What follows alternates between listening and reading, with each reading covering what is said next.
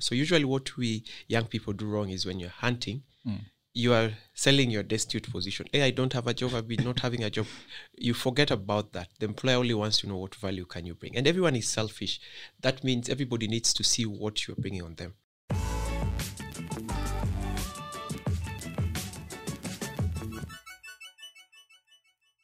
Welcome, guys, to Zero Chills TV. We'll guess that Tessa Leo, but what else simchome. But I hope you guys, your weekend was good. Keep on watching the last episode. We've just uploaded it last week. And and I promised you a better, more interesting guest. Not that the last one was not interesting, but we are Kona Fire. Confession, he was my editor tukiwa Moi University. So that's where we know each other from. Alikuwa msharp. He was making websites then. Squeezy sijui kana anatengeneza websites bado, but if you need a website, do you still make okay.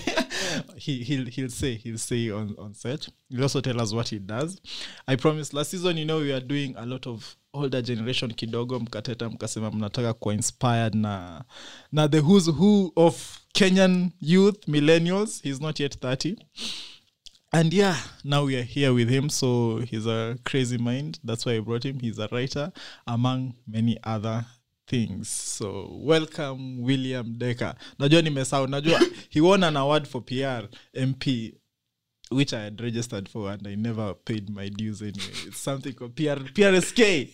So he's a member of the Public Relations Society of Kenya. Karibu, Decker.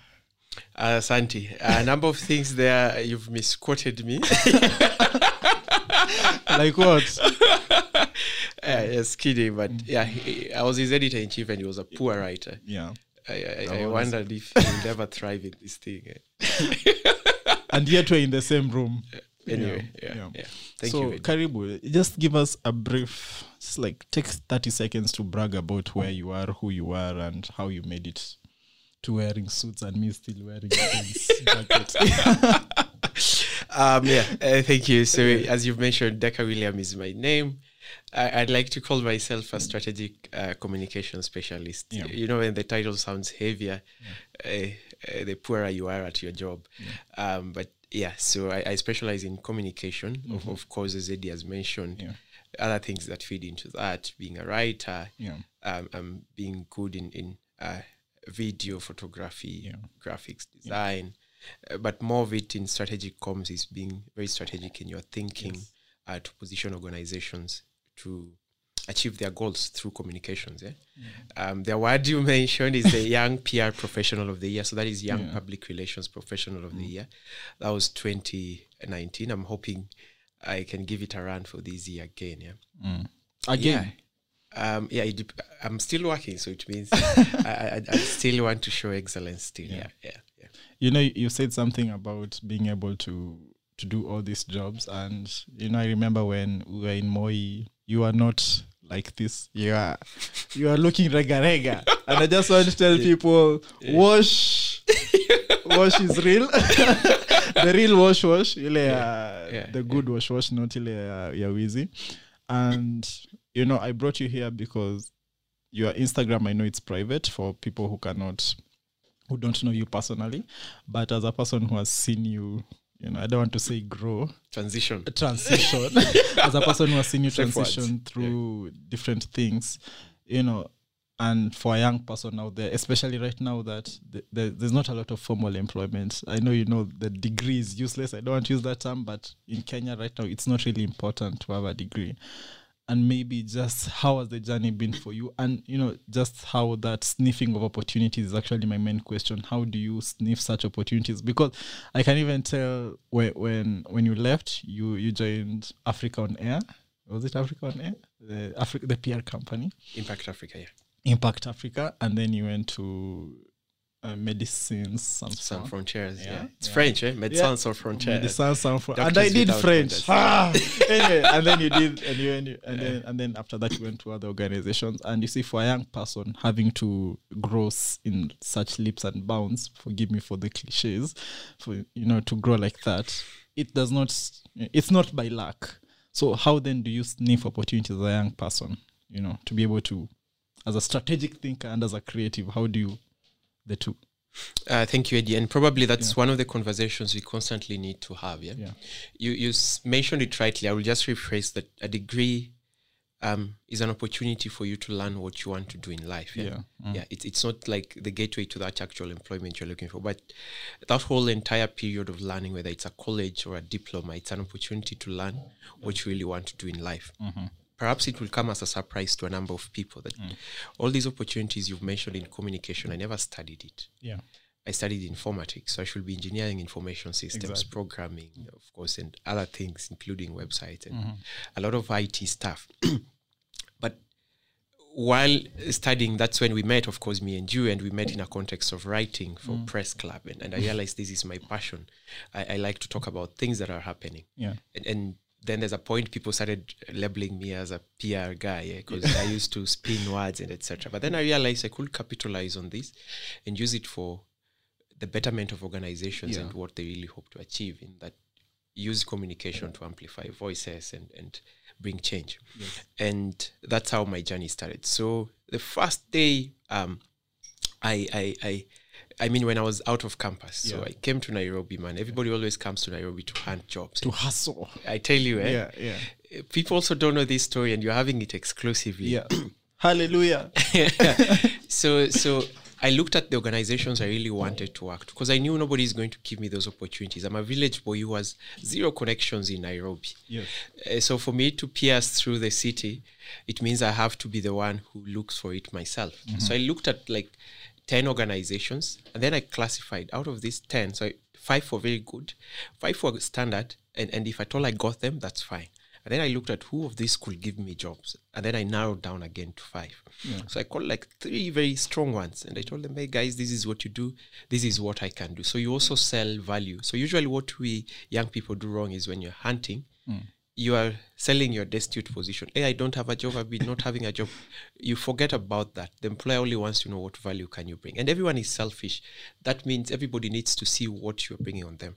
So I would look at the skills they're looking for, or in terms of what they do, I see they have writing or anything of that sort, like as good as you are already. And then I say, I could do this. I could also do a few of this, and I could do this other thing, digital, etc. Then so I look at their numbers online, I call them. That always that usual number. The websites, and some tell you, oh, we are not open for positions at this moment. I say, can I just send my CV then? And they say, okay, send it to InfoArt. I always know nobody opens InfoArt. So I say, okay, is there somebody I can copy? So these guys start realizing, hey, this Jamai is so persistent. They say, okay, fine. So once they give me an email to copy to, then I say, thank you. I know you have sent you the soft copy.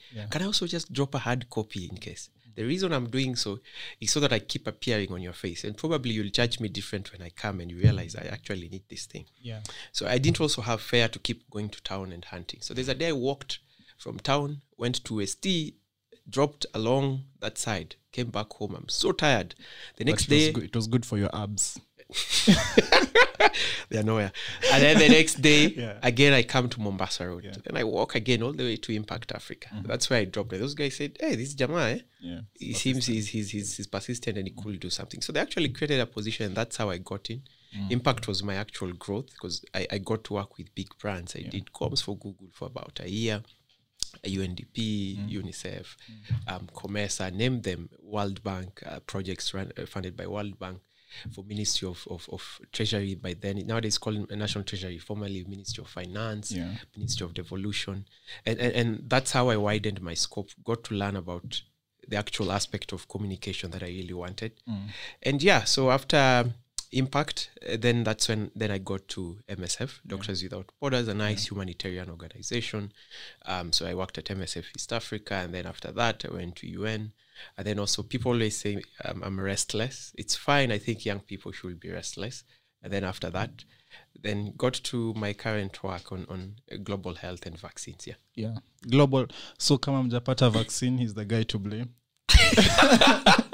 As young people, have you been vaccinated on myself? Mimi niliambiwa nitapoteza appetite, and as a lawyer I felt it can wait. Okay. But that's misinformation, so make sure you get your vaccine, guys. Definitely, We've talked about something about persistent, and I remember last week when he had a guest here in studio, he more or less mentioned the same thing, but how he mentioned it is that, just the example that you've given about going after what you want, and him now he's a flutist and an oboist. Do you know what an oboe is? Even flutists just start from there. Somebody plays a flute. Yeah. Okay. Now I don't. It's like when a Kenyan chick asks you, "Babe, carburetor ni nini?" And you say carburetor in a carburate. So I don't want to tell you an oboist plays oboes. Okay. But anyway, so we are talking about, and he mentioned something about, just being able to go after what you want. But then again, as you grow older, you realize, and this is something that I've also been reading about. You realize there's some things that are out of your grasp. It's not bad to give up, but it's also, you could be chasing a moving target for so long as a young person, when you could be spending your time doing something else. What I'm asking is, how then do you realize that this ship has already sailed? It's time for me to move on to something else. Because you find that and I'm sure you've seen it in the news, young people there saying, there are no jobs in Kenya, the usual song. And everyone's complaining there's no jobs. And we're all applying for the same job. Yeah. And in as much as I want to be unique, like what you did, going there, working there, sometimes it just doesn't make sense. So how then do you as a young person identify, okay, this ship really does not work for me? What can I do next with the talent or the skills that I have?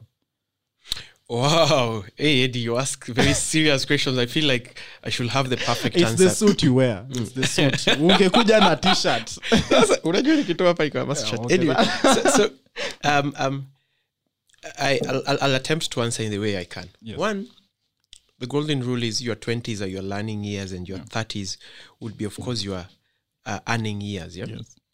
And so for every young person, however much you try and you feel like things are failing, if you're anywhere between is it 23 or 29 at a time when guys leave campus, and that's when people always are really feeling like, hey, things are not working. I always feel it's okay, especially if it feels that way, because that's the point where you learn. And at this point, what you should be looking for is not really a stable opportunity and an income, and you're paying some good amount of tax, etc. If that comes, well and good, because that's what everyone desires. But at this point is how you mentioned it, looking for what really works for you. And you ask that, how do you know this ship has sailed? And give up. I will use another word. When do you know to retreat? Exactly. Take a moment, retreat, and then reevaluate. So you look at it this way.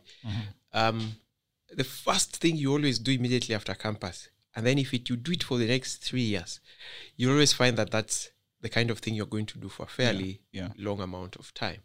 And so within those 3 years, or even 4 years, always try yourself in a number of things. It hasn't worked here. Oh, I'm trying writing, it's not working. You go do photography. Hey, this thing is not working. It's okay to keep trying another one, try another one, until you find one that, yes, it seems to be working. You're not struggling, especially when you now start feeling you're not struggling. It doesn't have to be the one that gives you the bigger income. It could be the one that now least pays you, but you start feeling like you're less struggling. Then now it's a moment to take a step and say, probably this is what I can do now. And then once you feel that this is probably what I can do now, that's when you now start strategizing. And strategizing means every young person always have a plan for 5 years. If let's say I took photography and I say, I think this is now what's working. Then you start saying, if I'm a photographer now, where will I be in the next 5 years? What do I want to look like? Do I want to be the Ben Kiruthis? Or do I want to be Eugene Mbugu, having my own production house and taking on bigger gigs? And then for me to get there, what will it take? Then you start mapping out things. So you'll map 3 things: people, resources, and of course the network. So when you look at people, I need to start being in the networks of some of these good guys. Go to their events, get to learn from them. What did it take? Because one step we always want to skip is learning. You feel like, I know it all, I want to just do it and I'm going to do it. But you remember that because people have been there, they've already learned the mistakes, they've already learned what works. And nobody's always reinventing the wheel. So the thing is, you want to invest as much as possible into learning. And then now you look at resources. Okay, I don't have this. How do I get to just have one equipment that can get me to the next step? And then how will that maybe matriculate into another one? Something of that sort. What are other avenues of getting resources? Is it family? Is it fundraising? Is it me offering to do other gigs? Do I need to go to the car wash during the day in Oshaosha Magari? I save some cash. So and then it all boils down to the last thing now we've realized. Lastly, young people don't have is patience. And I will not say that I have it. Because we always want to move real quick. And I know this is something you've talked about here every day. The fact that I really want to get that 100K every month can really prevent me from working towards it. Because you say, this is not working. I can't do the car wash to save the money. Let me just go do something else. Umesikia kina Eddie wako na studio huko. Let me go try. And then you stop focusing on your goal. So your lack of patience keeps you really away from your goal. And you know that thing they say about the 10,000 hours. You have to invest as much as amount of time towards it so that it actually grows. So it's amazing you brought up the 10,000 hours. Actually, there are two things that you've mentioned that I really want to delve into deeper. But let's start with the 10,000 minimum lawyer, guys. The 10,000 hours. And you know, right now, as I'm sure you know, we live in a world of constant distraction. And even for any creative, you know, if you want to produce really good work, and I was reading this in a book, The Tribe of Mentors, it's a matter of, you know, focusing and delving deeper into the work that you want to do. So say like you're a strategist, I'm sure just doing the superficial strategy of, you know, just from a client meeting, and then you post there your whiskey. This is whiskey, guys, your whiskey and popcorns, and then you say, just from a strategy meeting, that one for Instagram and stuff. And for young people, especially now that we are bombarded with all this, you know, I don't want to say social media because it's also a tool for, you know, expanding your career.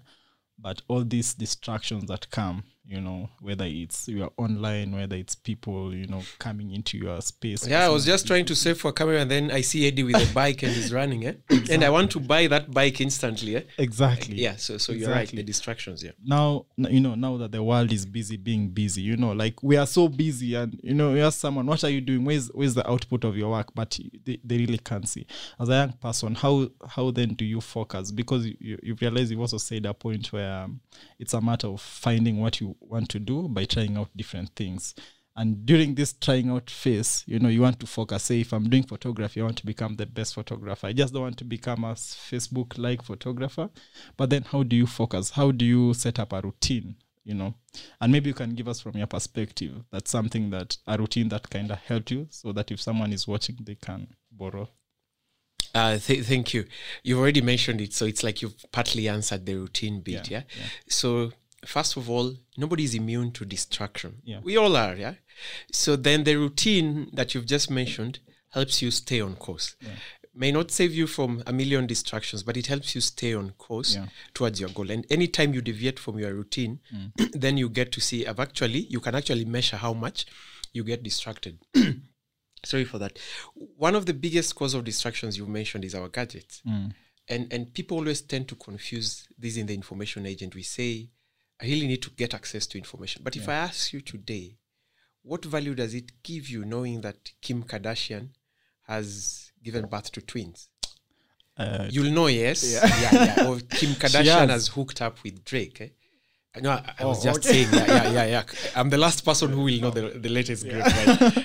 I don't even know if Kim Kardashian is a boy. Okay. Good point. So thing is, we clearly don't know how to separate information and knowledge. So we're at an age with extremely a lot of information, but a good chunk of that for every individual is junk. For certain person, it will be knowledge, or it will be useful information. But for me, I want to stick to the bit of information and knowledge. And if you can look at something and you say, so how is this information translating to knowledge? I'm coming back to the story about investing in learning. And now you want to stick to a routine that helps you learn more, even if you're not doing much, but you are constantly learning. So if you can start limiting accessing information but focusing on knowledge, that would be good. How do you focus on knowledge? Then you start looking for books. A lot of information that even these questions we are trying to answer here, they are easily found in books. If you just pick Robert Greene only and you want to read his 48 laws of power, laws of human nature, etc. All these answers are there, but we never focus on that. If you want to still stay on your gadget, then you wake up in the morning. For example, if I'm a PR professional, what's my first routine? And probably I'll use my routine. So I wake up in the morning. I always try to ensure that I'm up by 4. That means I sleep by around 9:36. I use a sleep calculator app on my phone. That gives me about 7 hours and 16 minutes. 7 hours, 30 minutes, and I think another extra 16 minutes, which I need to wait for sleep. Because you usually have a sleep cycle of 90, 90, 90, and then 16. So anytime you wake up after a dream, you've completed 90 minute cycle. And when you wake up, you're very fresh. So nobody really needs to sleep for 8 hours. Okay, you can't sleep for 8 hours. They say. But if you ever use a sleep cycle, even if you wake up after like 90 minutes and then another 90 minutes, you're very fresh and you can work. So I use a sleep cycle app. And then it tells me I should be up by sleeping by around 9:36. I'm up by 4. First thing is I go to my computer, I read PR Week, what's the latest news. I check a bit of a few other websites which are relevant for me, be it Al Jazeera, because I also work in vaccines. I also check what's the latest science around this, because as a comms guy, you really have to be versed with the science itself.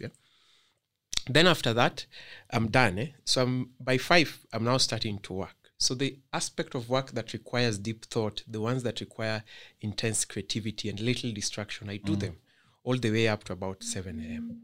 Then, of course, 7 a.m., I won't lie that I'm consistent with jogging and gym and all those things. But if I get an opportunity to work out, I'll work out. Sometimes I'll go back to sleep for another hour, then take my breakfast and then continue, then resume work again. So thing is, you have a planner for each day. The advantage of having a planner, even your brain prepares for it. There's a course known as Investment in Excellence. It says, and actually it works, that when you think through the next day, a number of things always happen that way. Have you ever slept when you really say, I really want to wake up at 6 a.m.? Yes. Sometimes you don't need to set an alarm. But when you are so certain about waking up, especially days I really need to wake up early. Like today. Exactly. Perfect. The brain always configures itself and you'll always find yourself waking through the day. The same way if you have a routine and you've planned, tomorrow I'm doing X, X, X, X, and Y, then that helps you achieve that day. You may get distracted a few things, but you'll have achieved much. Now, assuming you have that for each day, it translates to a week, it translates to a month, it translates to a year, it translates to a bigger vision of 5 years.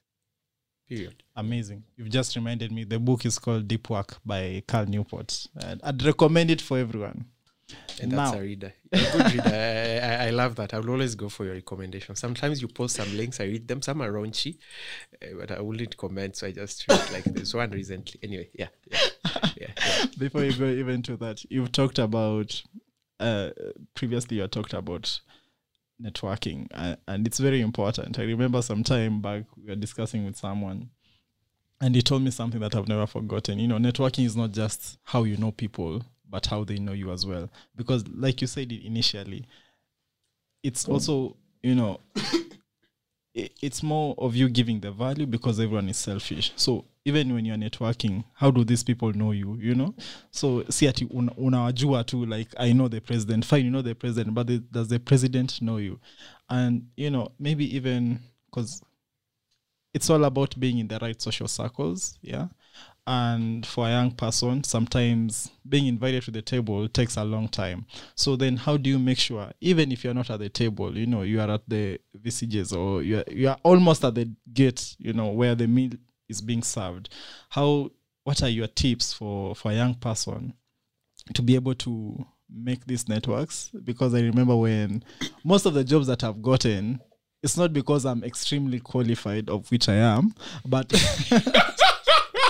I don't want people to say, hey. But I'm qualified. You have to do your own work first. So, but it's because of people who I've known and who have connected me to certain jobs, like you did with that job the other time.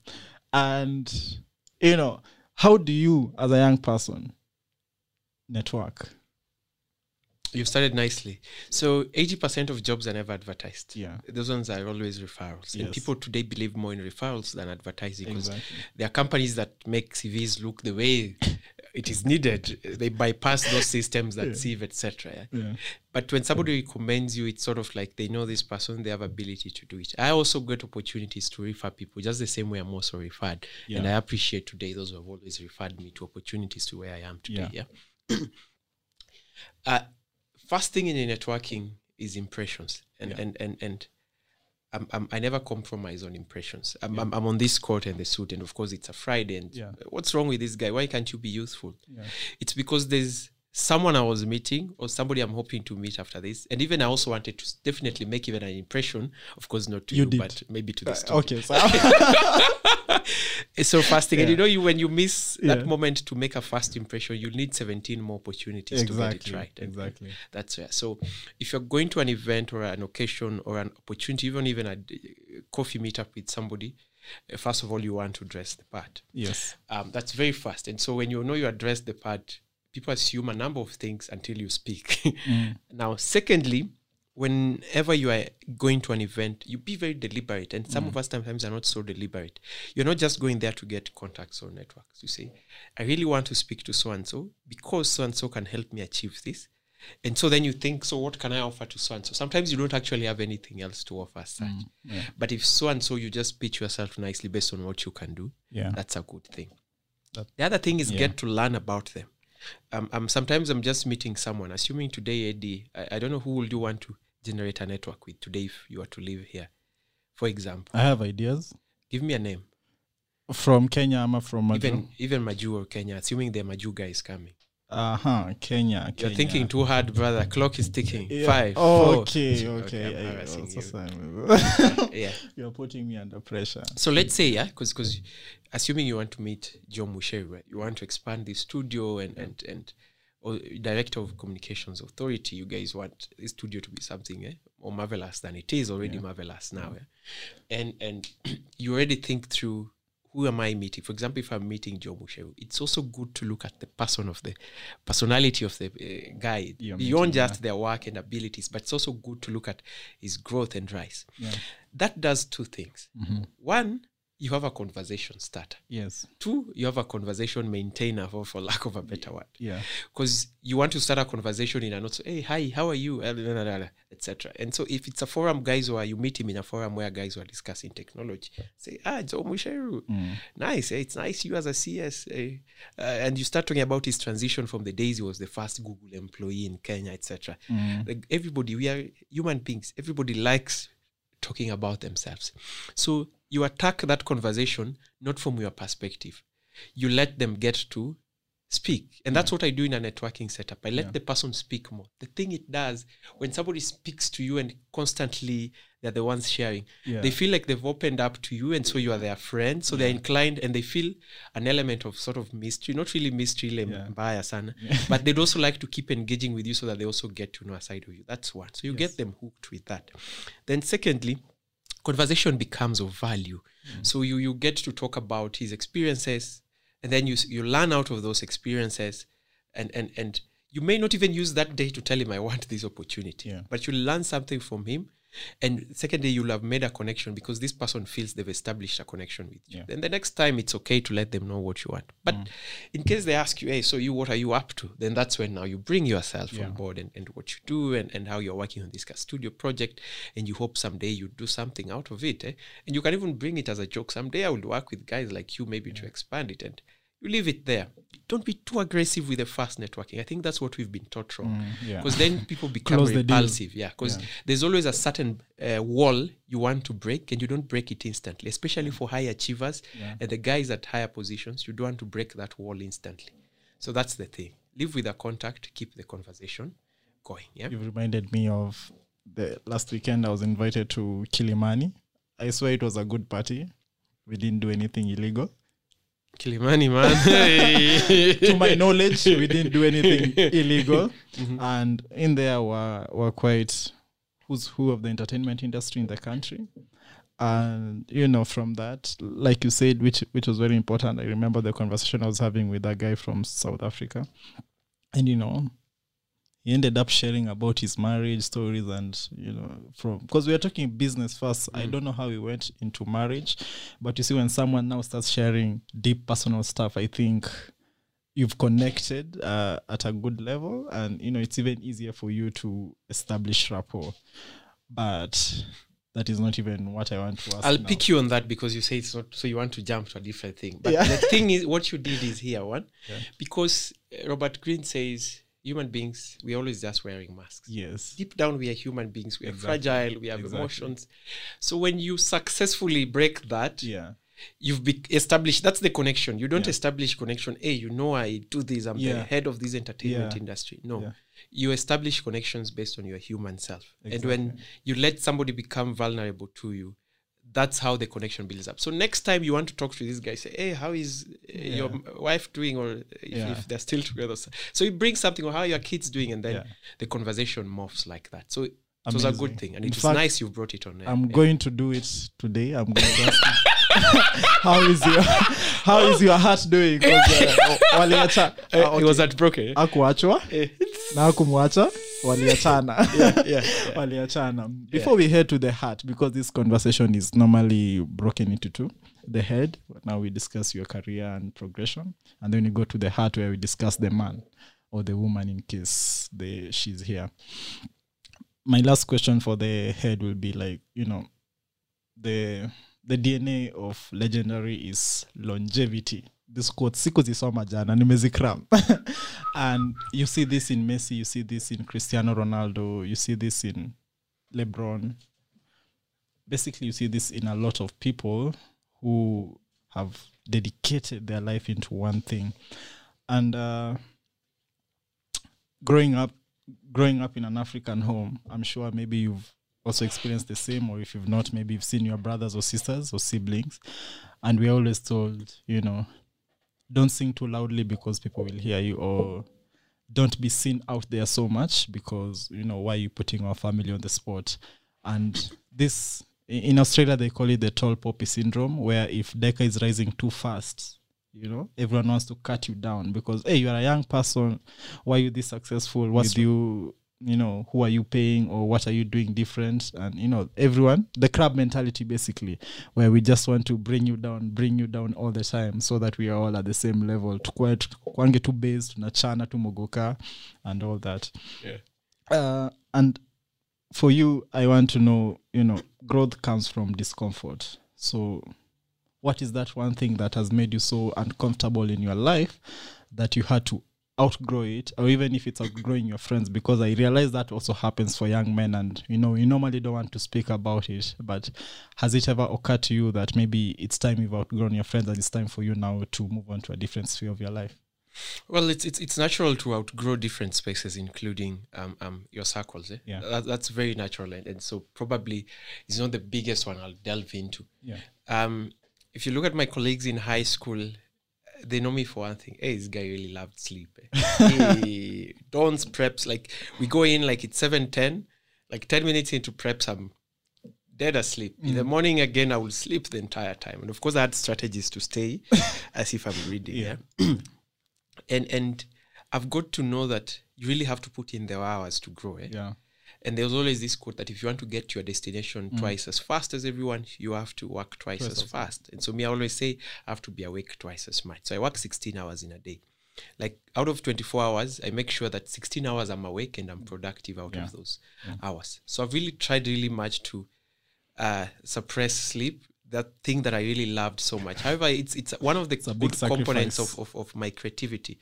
But during the weekday, I'll always say, this is for a good purpose. So when I wake up and I really hate myself for having woken up at 4 and I just want to go back to sleep, I say, this is for a bigger thing. So that's one thing that I've really kept on. The other thing is consistency. We didn't go much into the 10,000 hours thing, but I've learned you have to really stay consistent on one thing, put in all the effort, the energy, etc. And so when you keep on doing that, so even sometimes, because motivation doesn't come nowadays. People say, I have to wait for motivation, like especially when you're a writer, writer's block, you have to wait for motivation. My motivation is rent. But sometimes you have to mature up and just know that motivation just doesn't come. You have to just work your ass off. You have to work your ass off. Now, let's go to my favorite part. Let's talk about the man. Let's deal with now who you are as a person rather than what you are as a person, because sometimes we get so mixed up between the two, where, you know, have you ever asked someone who are you, and then they tell us, so I'm a writer, and you're like, yeah, but who are you? such that definition for men, especially now that the boy child is in a crisis. I'm sure you've seen it online. We have so many factions. There's the American school of thought. There's the which I subscribe to confidently. I'll say it on air. Yeah. There's the American school of thought. There's the Silas school of thought. There's the Benjamin Zulu school of thought, which ladies really love. And I want you to know, it's all fine for all of us to have these philosophies, but what is your philosophy as a man, you yourself? First of all, what I am. Deca loves Fanta Orange. Yeah. And I love Puali, as you've seen on the studio. Yeah. So you missed out on that memo, Fanta Orange. So there are different schools of thoughts, as you've mentioned. For me, I always say is what works for me. Yeah? Because those are people's thoughts, perception. Yeah. Some of them are backed by experience and knowledge, but everyone's context is different. Largely, I want to try to work with my own context. Secondly, if it worked for my grandfathers and forefathers before, that's the school of thought I subscribe to.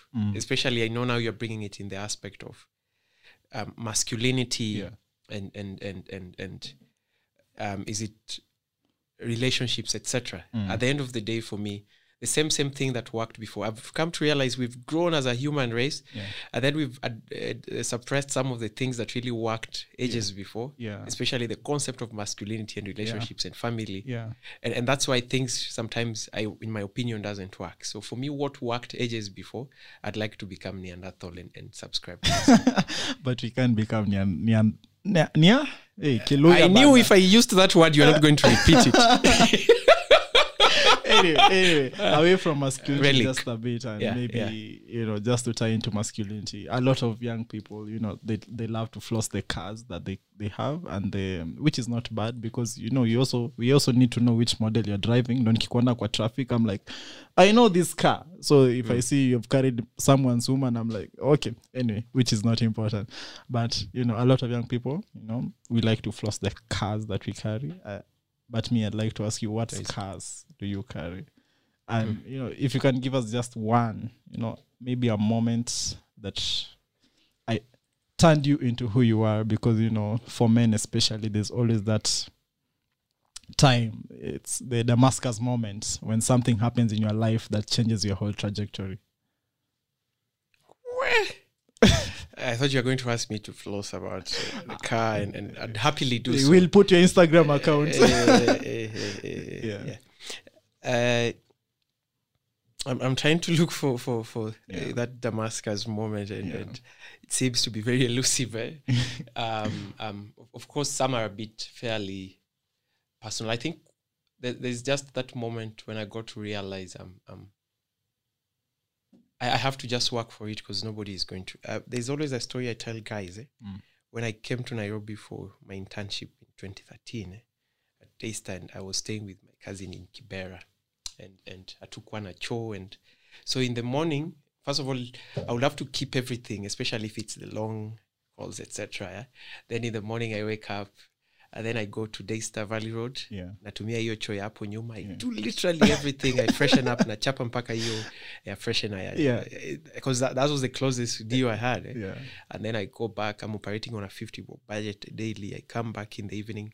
When I get to Daystar, I interact with rich kids. That's the time the likes of June Ruto at Daystar, a number of other kids were from fairly affluent setups. And I come back home. And that was home by then. And we have to look for what are we going to eat, because niko hapa Kibera with my cousin. And again, sina choo mpaka the next day. Of course, there are other many things I'm not mentioning. But then I look, like literally I have no connection. Literally I have no connection. I remember the last week of my internship, I was told, can you stay for 1 week as we process your honorarium? I couldn't wait for it. I needed the money.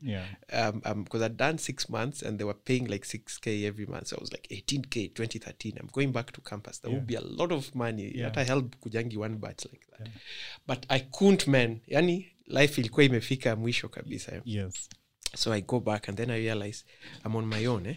And if I'm on my own, I really have to do a number of things on my own. I think if that answers you, I've really blubbered a lot with that question. It sounded tough, man. No, it's okay. Steve Biko used to say, "Black man, you are on your own." So I think you've answered it the best way you know how. And life is all about learning and unlearning and relearning. And for you, what are the things would you say that you've learned, unlearned, and relearned, especially right now? One, I think learning, one of the biggest lessons is to be patient with people.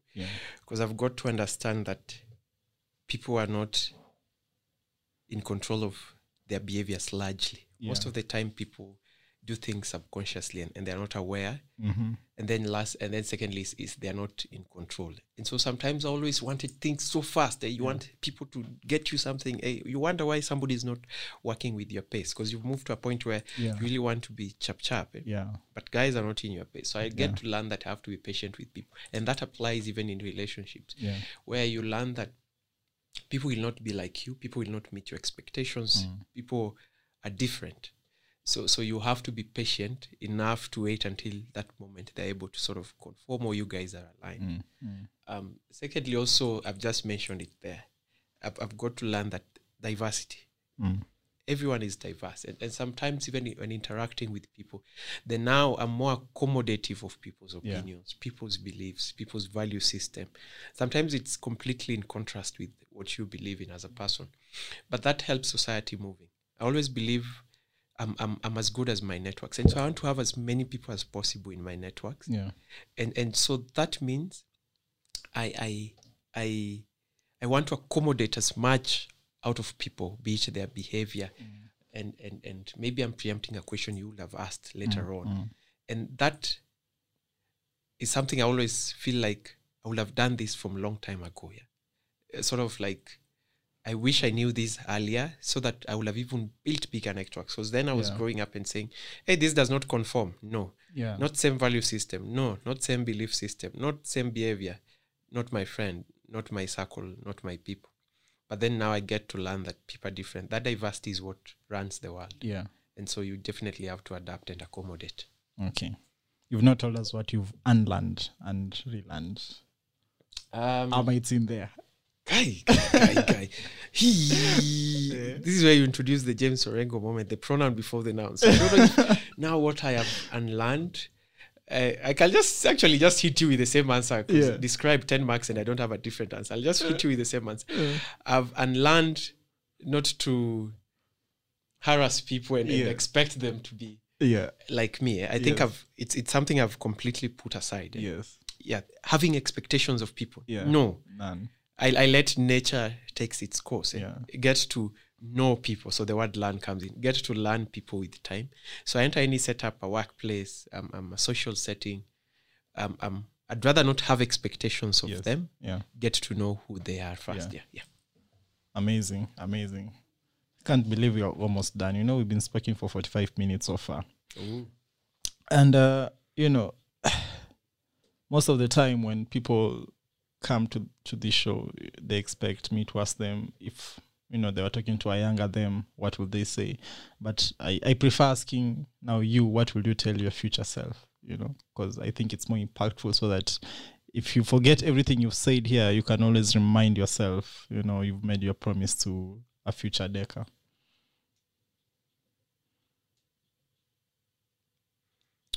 Why do you always have very witty questions? So I'm looking at my future self. I'm trying to place myself at maybe 40, where life begins. And I'm looking at myself with the kind of decisions I make.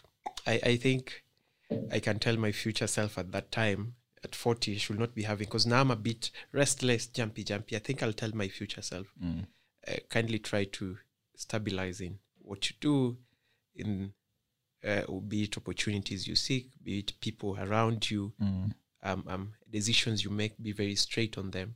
At this moment, I think I have the freedom to wander around with my decisions, with my plans, my activities, because I'm young and I can learn from those mistakes. I think when that stage gets there, I need to be more stable, because then the stage of learning mistakes, I think, is here. Amazing. What's your definition of success? if I can laugh like at least once a day, that's amazing. And Fanta Orange, I have access to Fanta Orange. Yeah, so the two, I use them as analogy for two things. Yeah. One definition of success is having a support system of people who value you as much as you value them. Yeah. People who make you feel at peace. And so that can be a close family, your siblings, your parents. But even in that case, if it's somebody who takes the marriage route, it's your wife and your kids. Having that set up, because that's what man is about, relationships, and we are social beings. So I think not really a perfect social setup, but a near perfect social setup, an ideal social setup, a peaceful social setup. For me, that's success. And then the last one is Fanta Orange. The things that, because we always say, oh, mali ya dunia ni mbaya. Yes. You need them to keep going. Yeah. So if at least you have an opportunity to fend for yourself and the people around you and the people who depend on you, if they need Fanta Orange and you can access it, that's also in a way success. But it comes second to the first one. Yeah. Jalango says that, people keep saying, hizi gari zote, hizi ni mali za dunia na zinapita. And then he tells them, ndio zinapita, but wacha zipitie kwangu. Yeah. I've been asking you questions for the last 40 minutes, and I want to give you a break by, putting you on the spot and making you ask me one question. Anything. How have I scored in this interview? No. Okay. I will definitely pose a question to you. Yeah. Now, I always consider you as somebody who is very clean upstairs. Your thoughts are very clean. Yeah. How you operate things. Sometimes people don't understand your conventional way. Yeah. And sometimes I always feel I'd wish to get into his head and just get to see how this guy understands things. What's the reason behind it? Is it that Eddie reads certain interesting books or access certain information? Because I would like to know what's the whole thing behind your creative process, because it's admirable. Yeah. Wow. Amazing. It's a Nokia. It's a Nokia. Whose Nokia is that? It's fine. But Nokia in studio, guys. We have a Nokia in studio. Durable phones. 110. About your should be in a handbag on the other side. Yeah. About your question. Now, I think one thing that I'm grateful to my father for is the fact that he introduced me to reading very early. And for that, I cannot take it away from him. But there's only so much that a father can do. The rest, you have to walk the journey yourself. So I'd say that I love reading, honestly. For me, a good evening is a good book, whether it be in soft copy or hard copy, but preferably hard copy. Lakini books are expensive in your country. Books are expensive. I was in Uganda and then their books are tax-free. I bought a book for 100 bob, which was like 34k there, Ugandan shillings. But still, 100 bob. And I was like, I want to live here. Yeah, 100 bob gets you those funny ones you get in CBD. Those zile za arrow. Anyway, that's an old joke. But yeah, for me, reading comes first. I believe the best investment anyone can make is a sharp mind, because then that gives you the ability to be able to speak to the peasant in Kawangware and the top dog in Kileleshwa. And you have to know, like just how you said, how do you relate with the two kind of audiences? And, by opening up yourself to different worlds, even if you're not well-traveled, if your mind is well-traveled, you are able to pick something that you read somewhere, and then you can ask that as a question and say, I like the way this soiree is going. And then it's like, you know what a soiree is, And then when you go back to Kawangware, you're like, hey, mzee, tunaweza kula mutura, So just like you said, I think I have borrowed a lot from the interview. It's all about the two extremities of life and finding a balance. Cheers.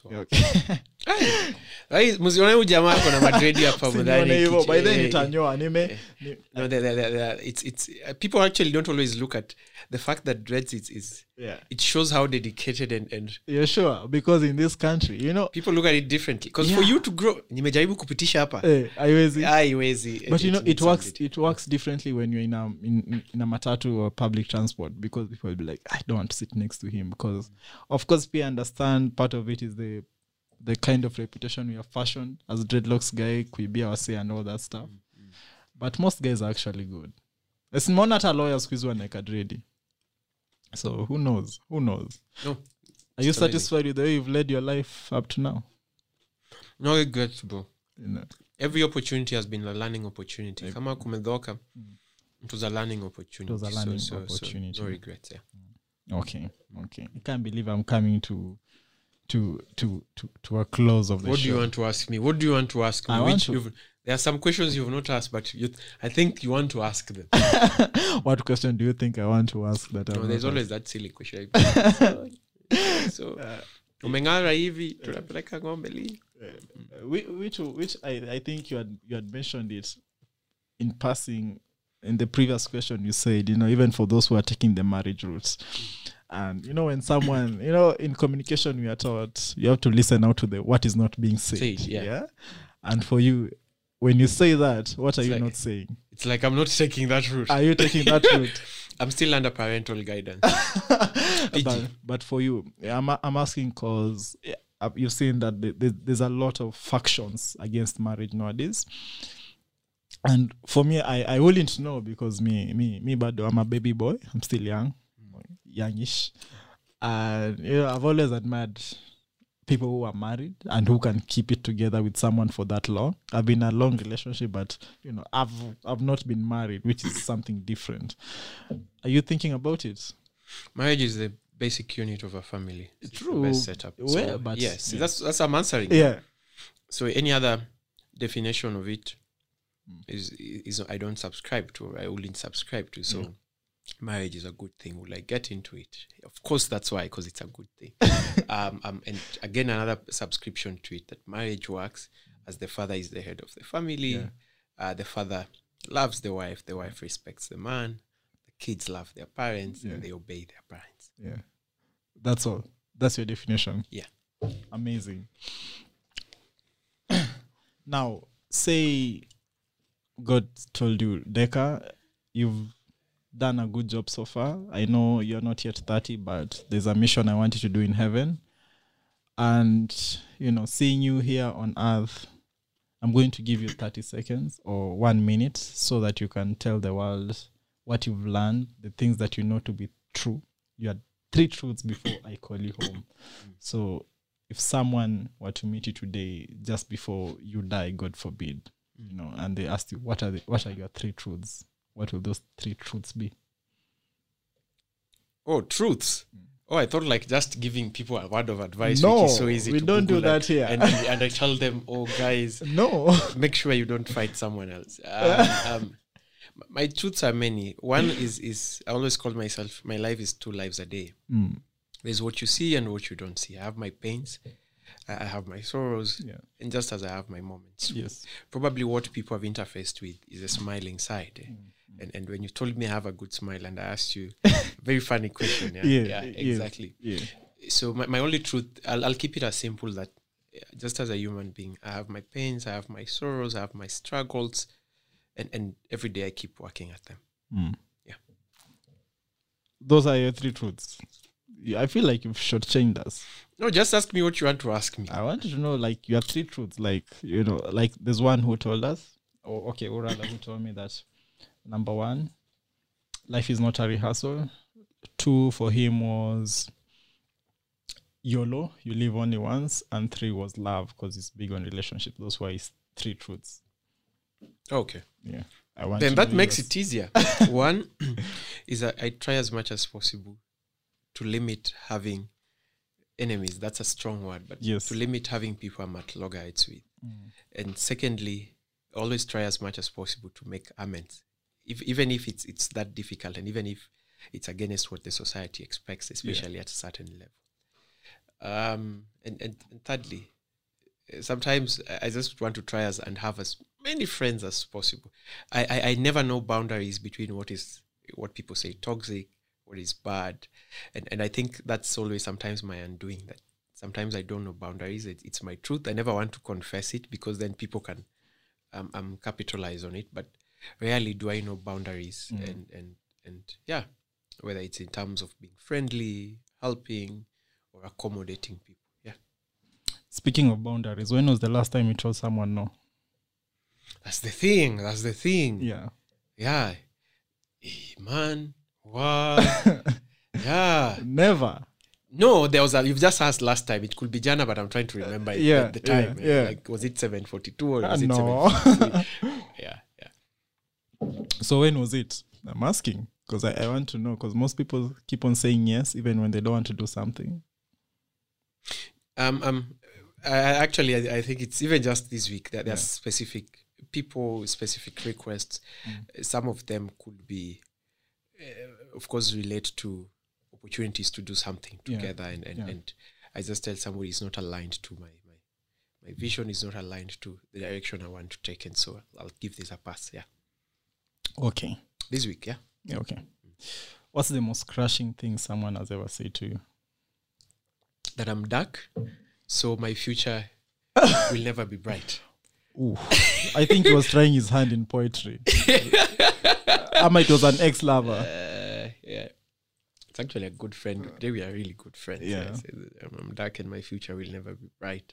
I didn't mind the fact that I'm dark, but that my future will never be bright. Look at you now. Bado natumia torch. Well, we want to say that money did not work on the darkness, but in terms of at least his future is brighter, so we can overlook. Yeah. The other one is because of the friendly and accommodative sphere perspective. It was in a work environment, and somebody told me, "You toto yako." It's not what people want at work. Organizations, Exactly. Because you'll always find in most organizational entities I've worked, I'm always the youngest, and I've come to live with it. So, but I still want to come as myself. I'm youthful. I'm sometimes bubbly, if that's the word. Yeah. And sometimes it comes off to other people as childish and playful, etc. So I really felt like I have to change into somebody else, and I really struggle in this entity to try and come like everyone in the morning, serious face, not talk unless and it didn't work, and people started noticing this is not you. Over time I came to realize what this person didn't want me to express became actually my strength, and because then any environment I go in and I want to just still bring the same light and happiness and everything, and it works. Sometimes I would want to consider it as my strength. You are the sunshine in my pocket. Okay, let me not to me though. You're not addressing me. You're just using a point. I'm just saying. I'm just saying. The other time you told me my smile is good. Now I'm trying to. Well, you have to. Flattery gets you anywhere. Now, what's your biggest insecurity?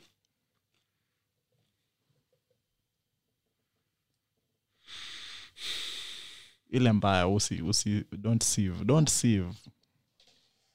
I have two, Yes. Okay, you're going to get to know one of them. One is a politically correct one. Yeah. So is that I always say, guy, I hope they don't get to know I'm also just scared. Yeah. You know, MC events. Yeah. And so people will always think, hey, this guy, like, he doesn't get afraid. You know, when you enter a setup, even I came here and trying to say hi to everyone, but you also have that internally you're freaked out. Hey, am I going to come out so badly in this? Yeah. I always just say, hey, let them not know that I'm also scared. Yeah.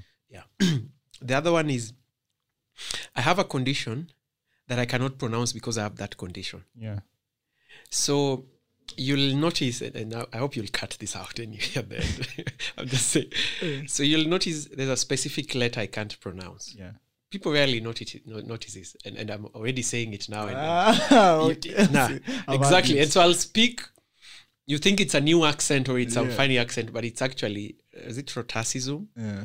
So it's a condition where you can't pronounce this letter. And so the actual condition starts with this letter. So it means you can't pronounce the letter. So it's always hidden in the letter. Hey, that's too. Hey, bro. Cut. We'll cut. I'm kidding. We'll cut. Yeah, no, I don't mind. I think when I was growing up, it was always the cause of people will joke about it. Even family, and there's always a certain tongue twister at home, which it has to start. It has like 5 words which start with that, and you have to keep in like going around it. I couldn't get it right in primary, in nursery. I used to be caned. They didn't know it's actually a condition. So I've come to live with it today. Or a serviette so that I cry, so that this looks very emotional. Don't cry. Don't cry. My final question. You got that out of me. You guy. I'm trying. Kumbe, that money that I sent you has worked. I will reverse after this interview. I hope we can withdraw. My final question will be, on the day you die, or rather, hey, I sound so somber. It's critical. Okay, let me rephrase it. The definition of hell is that when you go to, when you go to hell, the person... Sorry. No, okay. The person you are meets the person you could have become. And I want to know, do you have a what if moment? And would you mind sharing with us your what if moments? What if I had taken this other job and not this other job? Or what if I had done this and not?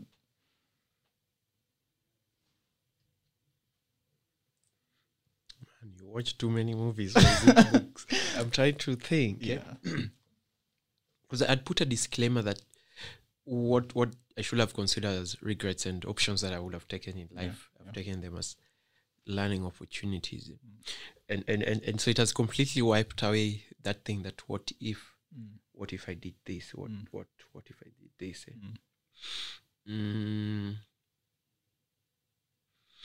I feel like I may not have the best answer to it now, but you've challenged me to go think through it. Yes. That what if I took this path, where would have I been? I've been subscribing to the notion that I am where I am because it's the right place I am. But I've never considered what if I do this, and that's a challenge I'm taking up. Thank you. Okay, amazing. If I add anything to this interview, I'm just going to be spoiling it. I don't know if Deka has any last words to our young millennials who watch Zero Chills TV. I can eat to Fanta Orange. Fanta Orange. This is noted. We'll invite him for another podcast, but he was such a good sport, and he's a cool guy. He's fun. And I had fun interviewing him. I hope you have fun listening to this interview. What do you want to tell? Should they follow you, or you only approve requests? Keep it Zero Chills TV. I like the kind of content I've been going through, and it's amazing. Personally, I would definitely confess here loudly that I've also been inspired from the past videos that I got to go through. So if it's a moment to be inspired, because most of the things you'd find in books, people are coming to spill them here for free. A lot of knowledge that will be sold, and of course getting just to learn from people. I think that's the best thing, learning people's humanness, weaknesses, strengths, ambitions, and inspirations. That's the best way to learn, even beyond going and opening a textbook on gonococcal, something of that sort. So keep it Zero Chills TV, and trust me, your growth will just be... If I add, I'll be subtracting. That was William Deka, and we had an amazing conversation to take a paper lap and tumbaye drinks. This whiskey was not cheap. Sure, ilikuwa 120 bob juni afya, but it's whiskey. So you guys, we need to buy more whiskey. Thank you for watching. See you next Friday. Thank you. Sina mazile yangu. Chapa flash.